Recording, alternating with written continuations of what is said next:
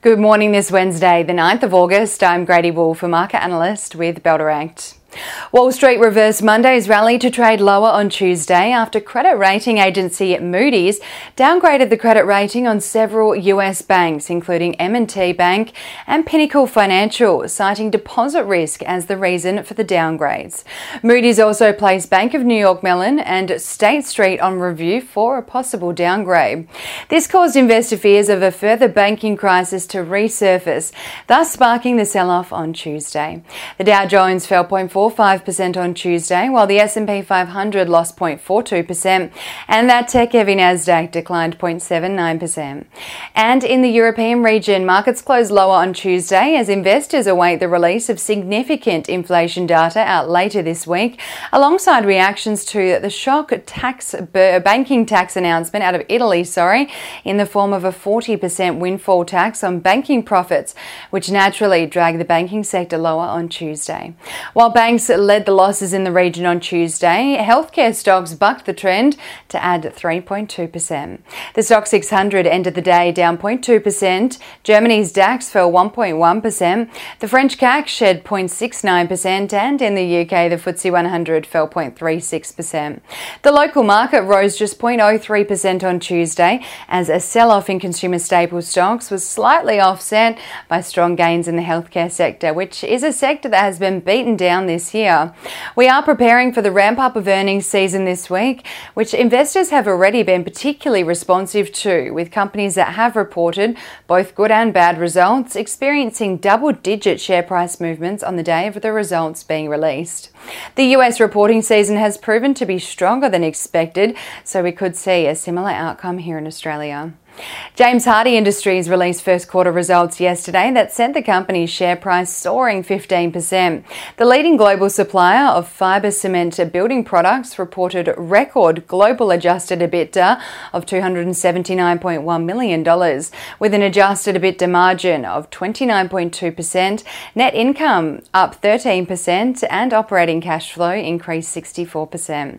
James Hardie also provided outlook, which is a big tick for investors, but only for the second quarter of FY24, with the company expecting adjusted net income between $170 to $190 million. It expects its North American business, which is its largest market, to produce volumes to be in the range of 740 to 770 million, and CAPEX of $550 million US. While the results were a decline on the prior corresponding period, they can be attributed to the currently weaker housing market and lower demand driving lower margins. Now, on the data front yesterday, Westpac consumer confidence data for August fell 0.4% month over month to 81 points in August, down from a 2.7% gain in July, as consumers remain concerned about the high cost of living crisis in Australia. Now, business confidence for July came in a vastly different reading, though, from the consumer reading, with business confidence rising 2 points for July from a flat reading in June, indicating business sentiment is on the rise. On the reporting season calendar today, we may see some market movements this afternoon as investors respond to the release of the Commonwealth Bank of Australia's results out today. On the commodities front this morning, oil is trading 1.05% higher at $82.80 a barrel.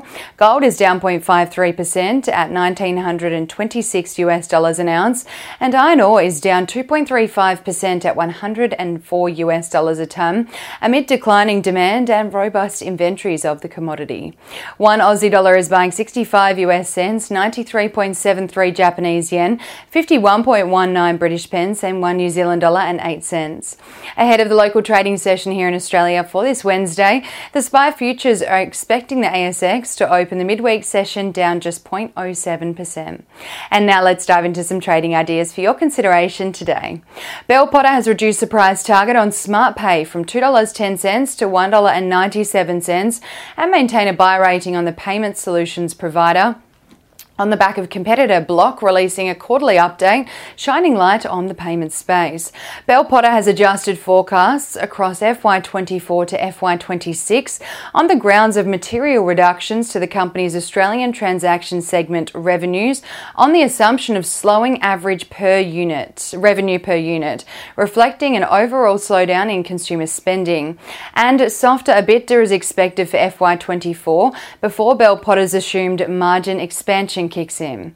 Bell Potter remains positive though on Smartpay, however has slightly reduced the price target on these grounds.